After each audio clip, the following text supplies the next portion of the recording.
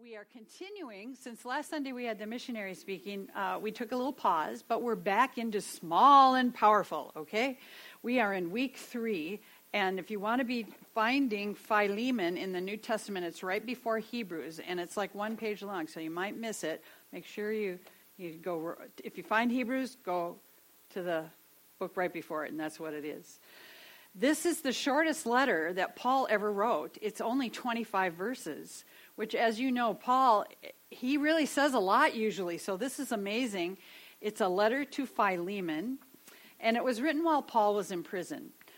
He had been planning to write Colossians at that time, a letter to the church at Colossae, and he went ahead and sent this letter to Philemon also at that time. And you will notice that there's really two main characters, two main people in this account. One is Philemon, and he's the wealthy guy. And the second one is Onesimus, who was one of his slaves. And boy, he gets into some stuff in there, and he writes to the guy he calls his friend and dear brother in the Lord. And what's really cool about this is as we read this seems like, like this isn't really deeply theological like most of the stuff Paul writes. But what it shows us is that God, his word to us is intensely personal. The things that God says to us, he cares about everything that we're dealing with, everything in our daily lives. And Onesimus is a slave. He had been a slave for Philemon, and something happened. He decided he needed to get out of there. And slavery had a long history in this ancient world. It was practiced in ancient Egypt, in Greece, and even in Rome, where Paul is in Rome here. Most slaves during the Roman Empire were foreigners, and unlike in more modern times, the slavery in Rome was not based on race. Slavery might include prisoners of war, or sailors that had been captured and sold by pirates, or slaves brought in from outside of the Roman territory as they were conquering these different areas. In hard times, too, it wasn't uncommon for desperate Roman citizens to either sell their children or themselves into slavery because they had no money. And in many cases, the owners treated their slaves or servants like employees. And some of these people performed domestic services, or they might be employed at highly skilled jobs or professions. In fact, accountants and physicians were often slaves. And many of these people were highly educated because what the conquering country would do would be to go in and take the best people and bring them back. And these are the people that were in slavery then. Sometimes, too, though, there was that dark side to slavery where unskilled slaves were mistreated and abused. And Romans, though, the worst part of all of this with slavery is that Romans considered these people their property. And they had no rights, and they didn't have the legal standing of personhood. So this is the kind of person that Paul is writing to, one of these slave owners, Philemon, who's a follower of Jesus Christ. And the gospel, needed to change the way that people thought about each other and saw each other. And the love of God was showing people like Philemon how to live out their faith in a way that honored God in all areas of their life. And for him to see that before the cross, all people come as equals. Galatians 3:28 says, "There is neither Jew nor Gentile, neither slave nor free, nor is there male and female, for you are all one in Christ Jesus." So you see, the standing that we have as fellow believers, as followers of Jesus Christ, is there isn't like one is more valuable than the other. No matter what our background, no matter what our social standing, no matter what gender we are, we come as equals before the cross. And this is what Paul is trying to convey to Philemon. He's helping him to see this for God's restoration and reconciliation to occur here and for God to transform Philemon's thinking. So let's turn to Philemon and just one chapter of 25 verses, and let's read it together. Paul, a prisoner of Christ Jesus, and Timothy, our brother, to Philemon, our dear friend and fellow worker, and also to Apphia, our sister, and Archippus, our fellow soldier, and to the church that meets in your home. Grace and peace to you from God our Father and the Lord Jesus Christ. I always thank my God as I remember you in my prayers, because I hear about your love for all his holy people and your faith in the Lord Jesus. I pray that your partnership with us in the faith may be effective in deepening your understanding of every good thing we share for the sake of Christ. Your love has given me great joy and encouragement, because you, brother, have refreshed the hearts of the Lord's people. Therefore, although in Christ I could be bold and order you to do what you ought to do, yet I prefer to appeal to you on the basis of love. It is as none other than Paul, an old man and now a prisoner of Christ Jesus, that I appeal to you for my son Onesimus, who became my son while I was in chains. Formerly he was useless to you, but now he has become both useful to you and to me. I am sending him, who is my very heart, back to you. I would have liked to keep him with me so that he could take your place in helping me while I am in chains for the gospel. But I did not want to do anything without your consent, so that any favor you would do would not seem forced, but would be voluntary. Perhaps the reason he was separated from you for a little while was that you might have him back forever, no longer as a slave, but better than a slave, as a dear brother. He is very dear to me, but even dearer to you, both as a fellow man and a brother in the Lord. So if you consider me a partner, welcome him as you would welcome me. If he has done you any wrong or owes you anything, charge it to me. I, Paul, am writing this with my own hand. I will pay it back, not to mention that you owe me your very self. I do wish, brother, that I may have some benefit from you in the Lord. Refresh my heart in Christ. Confident of your obedience, I write to you knowing that you will do even more than I ask. And one more thing, prepare a guest room for me, because I hope to be restored to you in answer to your prayers. Epaphras, my fellow prisoner in Christ Jesus, sends you greetings, and so do Mark, Aristarchus, Demas, and Luke, my fellow workers. The grace of the Lord Jesus Christ be with your spirit. So there's this little church meeting at the house of Philemon in Colossae. And Paul had been in this area of Asia Minor for a couple of years. And during this time, as he had ministry there, many people came to know Jesus Christ. And one of them was this Philemon. And Paul calls him a dear friend, a fellow worker, indicating that in this time that Paul was there, that Philemon actually helped him and came alongside to help with the ministry there in Colossae. And they had developed a certain bond during this time, which is why he calls him my dear brother. And then Paul moves on. He continues with his ministry in another place. And then some years later, he's in prison.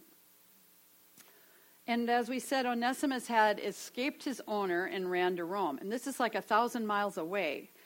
And whatever it was that caused him to run, he ran there. It could have been even that he had been forced to be a slave and he just wanted to get away. But it sounds like there was a problem for sure. And he had left and went to Rome. And this is a city at that time of 4 to 5 million people. So you can see why he ran there, because in Rome he could kind of hide out among all the people there and he wouldn't be found so easily. It doesn't tell us how Paul and Onesimus, how their paths crossed, but somehow they got connected. And Onesimus in this time has become a follower of Jesus Christ. And according to Paul, he's been invaluable to help him there while he's in prison. And Paul asks the big ask. Philemon, will you welcome him back as a brother in the Lord and as a fellow man? See, what he's telling him is not as a slave, but as an equal, as a fellow man in Jesus Christ, not as a slave.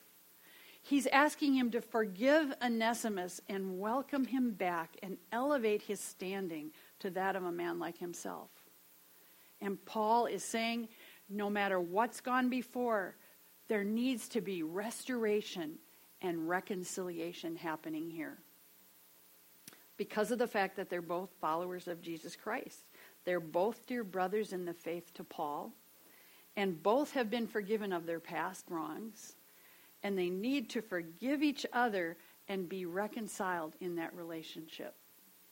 2 Corinthians 5:18-20 says, all this is from God, who reconciled us to himself through Christ and gave us the ministry of reconciliation. That God was reconciling the world to himself in Christ, not counting people's sins against them. And he has committed to us the message of reconciliation. We are therefore Christ's ambassadors, as though God were making his appeal through us. We implore you on Christ's behalf, be reconciled to God. So we have this ministry of reconciliation, first to be reconciled to God, and then to be reconciled to each other. As followers of Jesus Christ, that's what God intends for us to do. That there isn't this problem between us based on some issue, that we be reconciled, that first we're reconciled to God so we're right in God's eyes, and then we can be reconciled to each other. So that's a word that maybe you think different things about. So let's talk about that. Group question, what does reconciliation mean?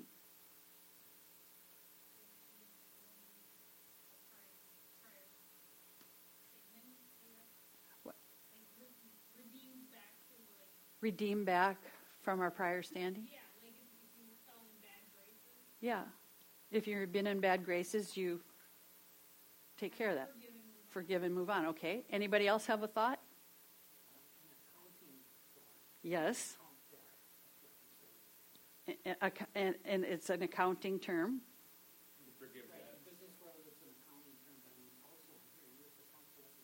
Account for what you've done. Forgive debts. Yeah. It's restoring those relations to a friendly level, right? Not just like I forgive you and then I don't ever want to talk to you again. It's restoring friendly relations. And in an accounting term, it means to make the ledgers equal, the cash out and the cash in, and the expenses. All of that stuff should make it equal. We reconcile our checkbooks. Well, we used to anyway. I don't know with online banking. How many people reconcile their checkbooks anymore? Oh, a few good people. But it's to make it consistent. And so what it's saying is that I forgive you of the bad, and you forgive me of any wrong I've done, and we reconcile it, make it equal. We come together then as equals again before Christ.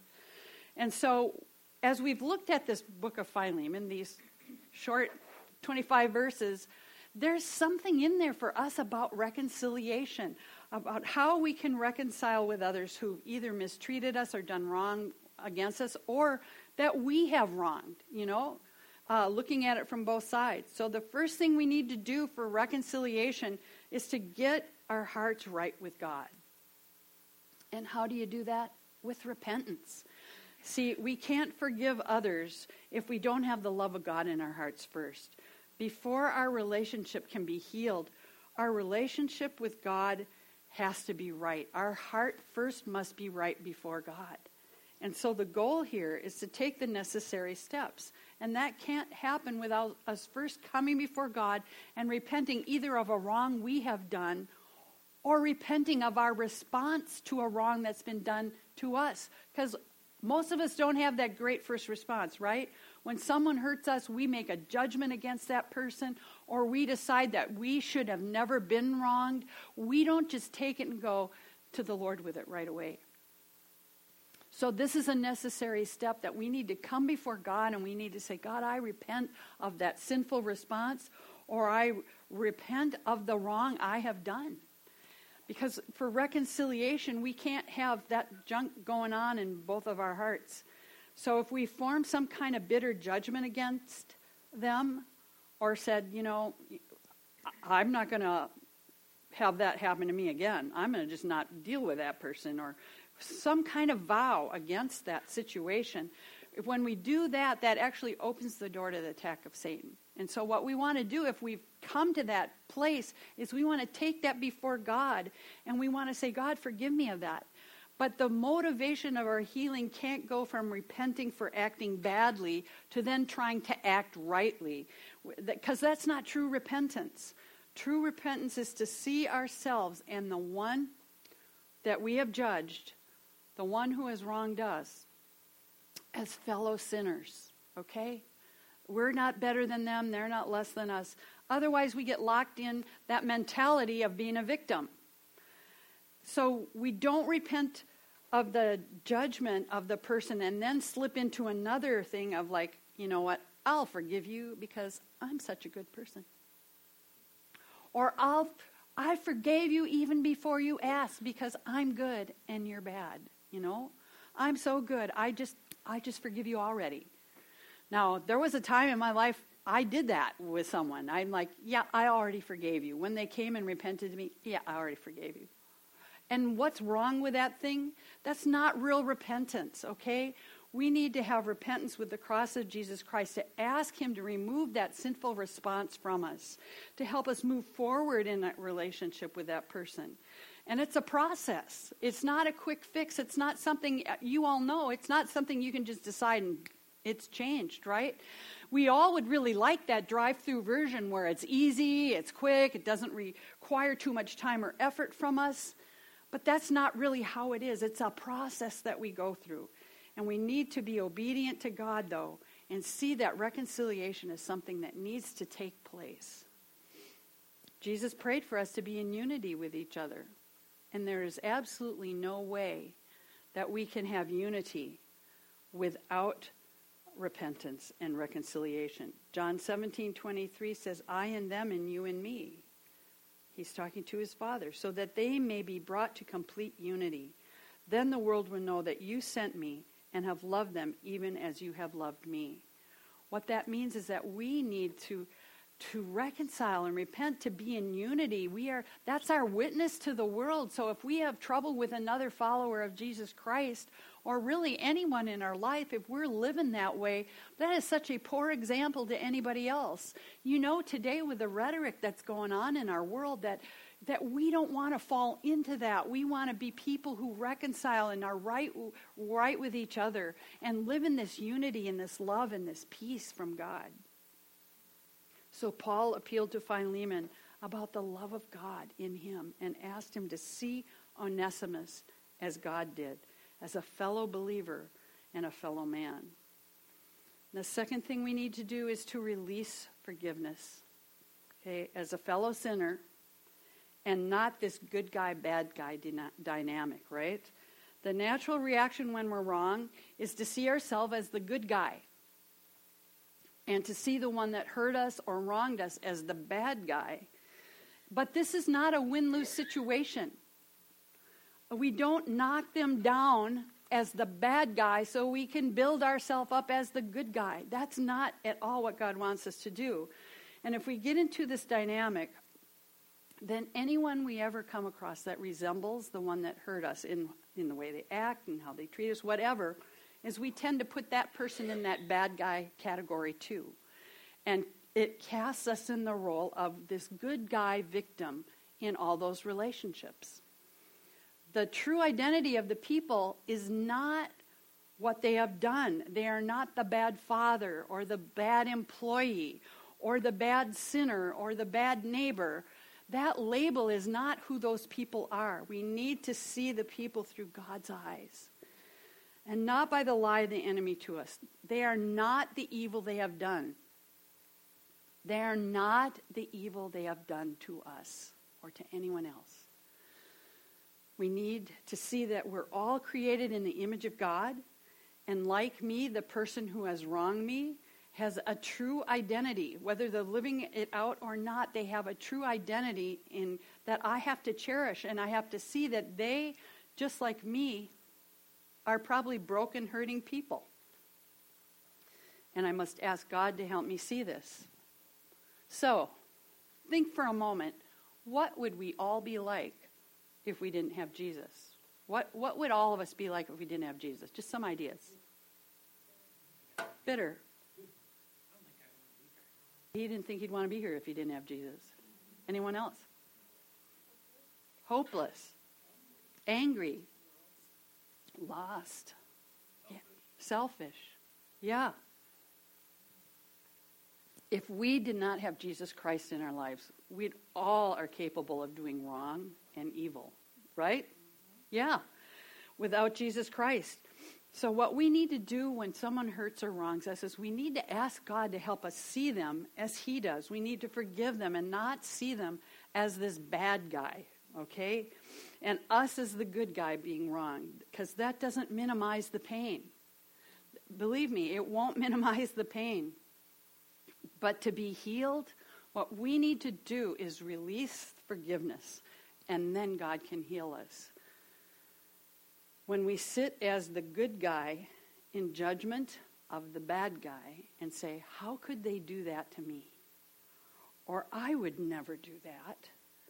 As long as we see them like that, as long as we see the situation like that, then reconciliation is not possible. And God's asked us to be reconciled. This goal of reconciliation requires the necessary steps, and it can't happen without repentance, and it can't happen without forgiveness. There was someone who had abused me in the past. You've heard me talk about this before, emotionally and mentally. And I have forgiven that person and moved on. Okay. But listen, if I start talking about it and rehearsing all those things that happened again, what happens? I start feeling it all over again. I can feel the pain and I can feel the anger. The words that I speak will open that door again. And so here's the thing. We don't want to use our words or mental space to be rehearsing all this, because that will start affecting us again, and it opens the door to the enemy to try and make us take back that anger and that pain. So if that happens, I just pray again and submit that to God and the cross of Jesus Christ, and I ask him to forgive me for my response to that, because that was wrong, and to break any agreement and fellowship with the lie of the enemy, trying to tell me how sad it is that I was a victim, how terrible it was I got treated that way. Or another thing that can be bad is if you hear something bad happen to that person that wronged you and you're secretly happy. Pray, okay? We need to pray then. We need to, if that happens, just totally release it again to God. Because I can't have that in my heart and think that I'm going to be healed or move forward again in my faith. Otherwise, guess what that is? That becomes like an anchor that holds me back from moving forward in my relationship with God and moving forward in my faith. And I can't achieve the destiny that God has for me. So we need to, first of all, get our hearts right with God. And then secondly, we need to release forgiveness. And then the third thing we need to do is when we've done that, we need to see that we were living in a position of victory. Get away from that victim mentality and allow God to heal you. Because when we release forgiveness as a fellow sinner and not as a victim with a victimizer, we can't see them as not as good as us, right? We have to move beyond that because they hurt us. And if we continue to see ourselves as a victim, and if we believe that lie of the enemy, because that's all it is, we aren't victims. We don't allow God then to move us into that position of victory over that hurt, and we don't allow God to heal us. If we always see the person that hurt us as the victimizer, as the abuser, we're never able to move forward in our lives, and we can't receive what God has for us. So guess what? If you think of yourself as the good guy and that is the bad guy, that label of good guy is attached to you with the glue of pride. You don't want that in your life. You don't want to say, I'm the good guy, I'm the victim. Because if you leave yourself there, you're never going to get free. You're never going to get healed. Because that is a lie of the enemy, we need to release it to God and ask him to remove it from us and break any agreement or fellowship with that mentality. We need to ask Jesus to wash that lie out of our minds and replace it with the proper mindset. Romans 12:2 says, do not conform to the pattern of the world, but be transformed by the renewing of your mind. Then you'll be able to test and approve what God's will is, his good, pleasing, and perfect will. See, to have our minds renewed, we need to be willing to lay stuff down We need to let go of that junk and lies of the enemy. We need to ask God to remove that from us and transform our minds into the way he wants us to see things. And when we're followers of Jesus Christ, then we can live our lives from a position of victory and not towards it. Do you know you are living in victory right now when you're a follower of Jesus Christ? How cool is that?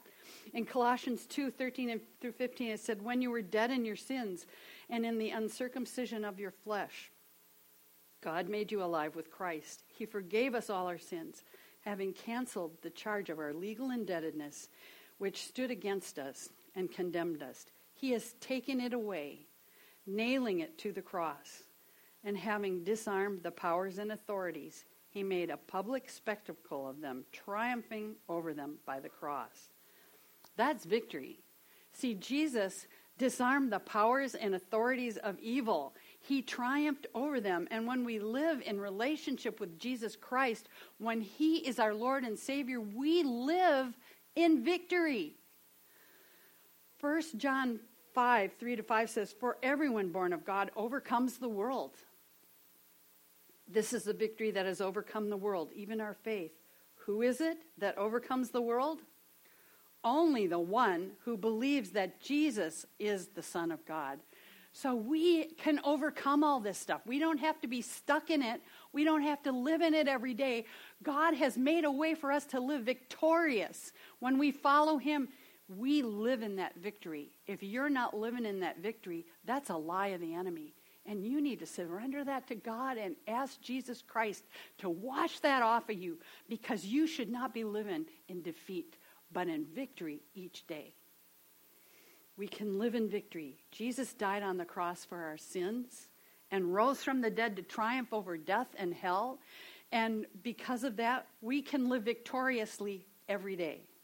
So if you allow Satan to mess with your mind and convince you that you can't live in victory, repent of that today and lay it down at the foot of the cross. If you find that you're going through the day and you find you are just sitting in the stew of that victim type of thought process, then you're allowing yourself to be controlled by the enemy, by Satan. And Jesus didn't die for you to live like that. We want to repent of those sinful responses to hurt and to wrong. And we want to repent of any wrong we have done to others. We want to forgive and release anyone who's come against us and release them to God in his mercy and allow him to deal with it. Because when you live with unforgiveness, the only person that is chained to that thing is you. And to receive the victory and power of God in your life instead, release it to him. Now, there are some times when reconciliation isn't possible, when it's not safe to be in a relationship with someone. But you still need to forgive that person. You need to repent of any kind of sinful response of judgment you've had. And then release all that to God and live in that position of victory. Even if you, because they are an unsafe person, you can't deal with them. Okay? That's the little parentheses here in this. A pastor was approached by the station manager of a local television station in Pensacola, Florida, to contribute a 50-second devotional for his program. He was reluctant to agree, since he struggled to limit his sermons to even 30 minutes. But feeling impressed by the Lord to accept it, he did. So he sat back in his office chair and began to struggle with what he would share when the Lord spoke to him. A picture is worth 1,000 words. A picture is worth 1,000 words. Immediately he thought, wow, that's great. I can hold an object in my hands and I'm already 1,000 words ahead. But what object, Lord? He said again, a picture is worth 1,000 words. So he's really thinking, what is this going to be? I can't figure. And then a thought came to him what a picture could mean. Because he felt like God was saying, okay, what takes a picture? A camera. Oh, of course he could hold a camera, but what for? And then the Lord taught him a beautiful illustration of forgiveness. He asked, how would you like it for someone to be waiting for taking that first picture of you in the morning before you took a shower? before you shaved, before you did anything, right when you got out of bed, they took your picture. Okay. His reaction was the same as ours, like, oh, no way. And then he felt like God spoke to him and said, when we refuse to forgive others, it's like taking a picture of them when they're at their ugliest, never letting them be anything else but the person who offended us. And forgiving others allows us to tear up those ugly pictures of others, right? And it sets us free, and it sets them free to be all God created and to really hear from God, for God to deal with both of us. None of us want to only be remembered for the bad. So today, we have an opportunity to do just that. To tear up the ugly pictures of those who have hurt us, right? And those who have wounded us. Anyone who's abused us, lied about us, belittled us, slandered us, wronged us. So we're going to take a moment here before we close. Just stay seated. Just bow your head. And nobody looking around. Just bow your head. Who would say, I have some ugly pictures of a person who has wronged me? Raise your hand if that's you. Okay. Thank you. Now heads still bowed. Just take that imaginary picture of them. And just think, or maybe even just do it, just quietly at your church. Just rip up those ugly pictures of that person. Just rip them up and give it to Jesus. So how many of you are giving it all to God today? You're repenting of the bitter judgment. You're releasing forgiveness. And you are receiving the victory through Jesus Christ. Just raise your hand if that's you. Amen. Amen. Thank you. Would you stand with me as we close? So I'm going to ask you to bow your head as we do this. We're just going to raise our hands up to heaven and allow God to take the pain and the hurt. And just everyone do it. When we do these freedom retreats, we say everyone do it so no one's embarrassed. So everyone just raise your hands up to heaven and allow God, think of you're giving it back, the pain and the hurt, any wrong that's come against you or any wrong you've done, you're giving it to him. And then allow him to replace it with his love, his peace, his healing, and his victory. Let's pray. Dear Lord, we thank you that as we release this to you, Lord, as we give it to you, thank you, Father, that your death and resurrection, Lord Jesus, on the cross, that was for us so we could live in victory. We don't have to live in that junk. And so, Father, I pray that if there's been people that have wronged us, Lord, we want to forgive them today. We want to let go of that hurt, let go of that wrong, and surrender it to you, Lord Jesus. We break any agreement or fellowship with that wrong, that experience, anything with thinking of ourselves as the good guy and they're the bad guy. We give that back to you, Lord God. Jesus, wash that off of us. Help us to live free of that. We don't want to receive the lie of the enemy. We don't want to have a sinful response of judgment against those people. Father, release that from us. And instead, Father, fill us up with your Holy Spirit. Give us your power. Give us your perspective. Help us to live in the victory that you have for us.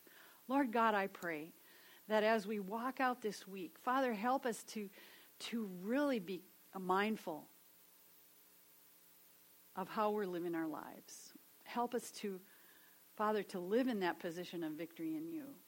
And Lord God, we thank you that you are a God who heals. You are a God who restores. You are a God who redeems. Help us, Father, to receive that restoration first in our hearts and then to live in a way that offers that to others. Father, I pray where situations are able to be reconciled, Lord, that you would help us to do that. And Father, I pray too that we would not think of people as less than us or us better than them, no matter how they're living, no matter who they are. Father, I pray that no matter what the rest of the world around us is talking like, that we would talk like you have said in your word, that we would speak words of life, that we would speak words of restoration, that we would speak words that bring peace and calm to situations. Lord God, give us your wisdom and your power to do that in Jesus' mighty name. Amen.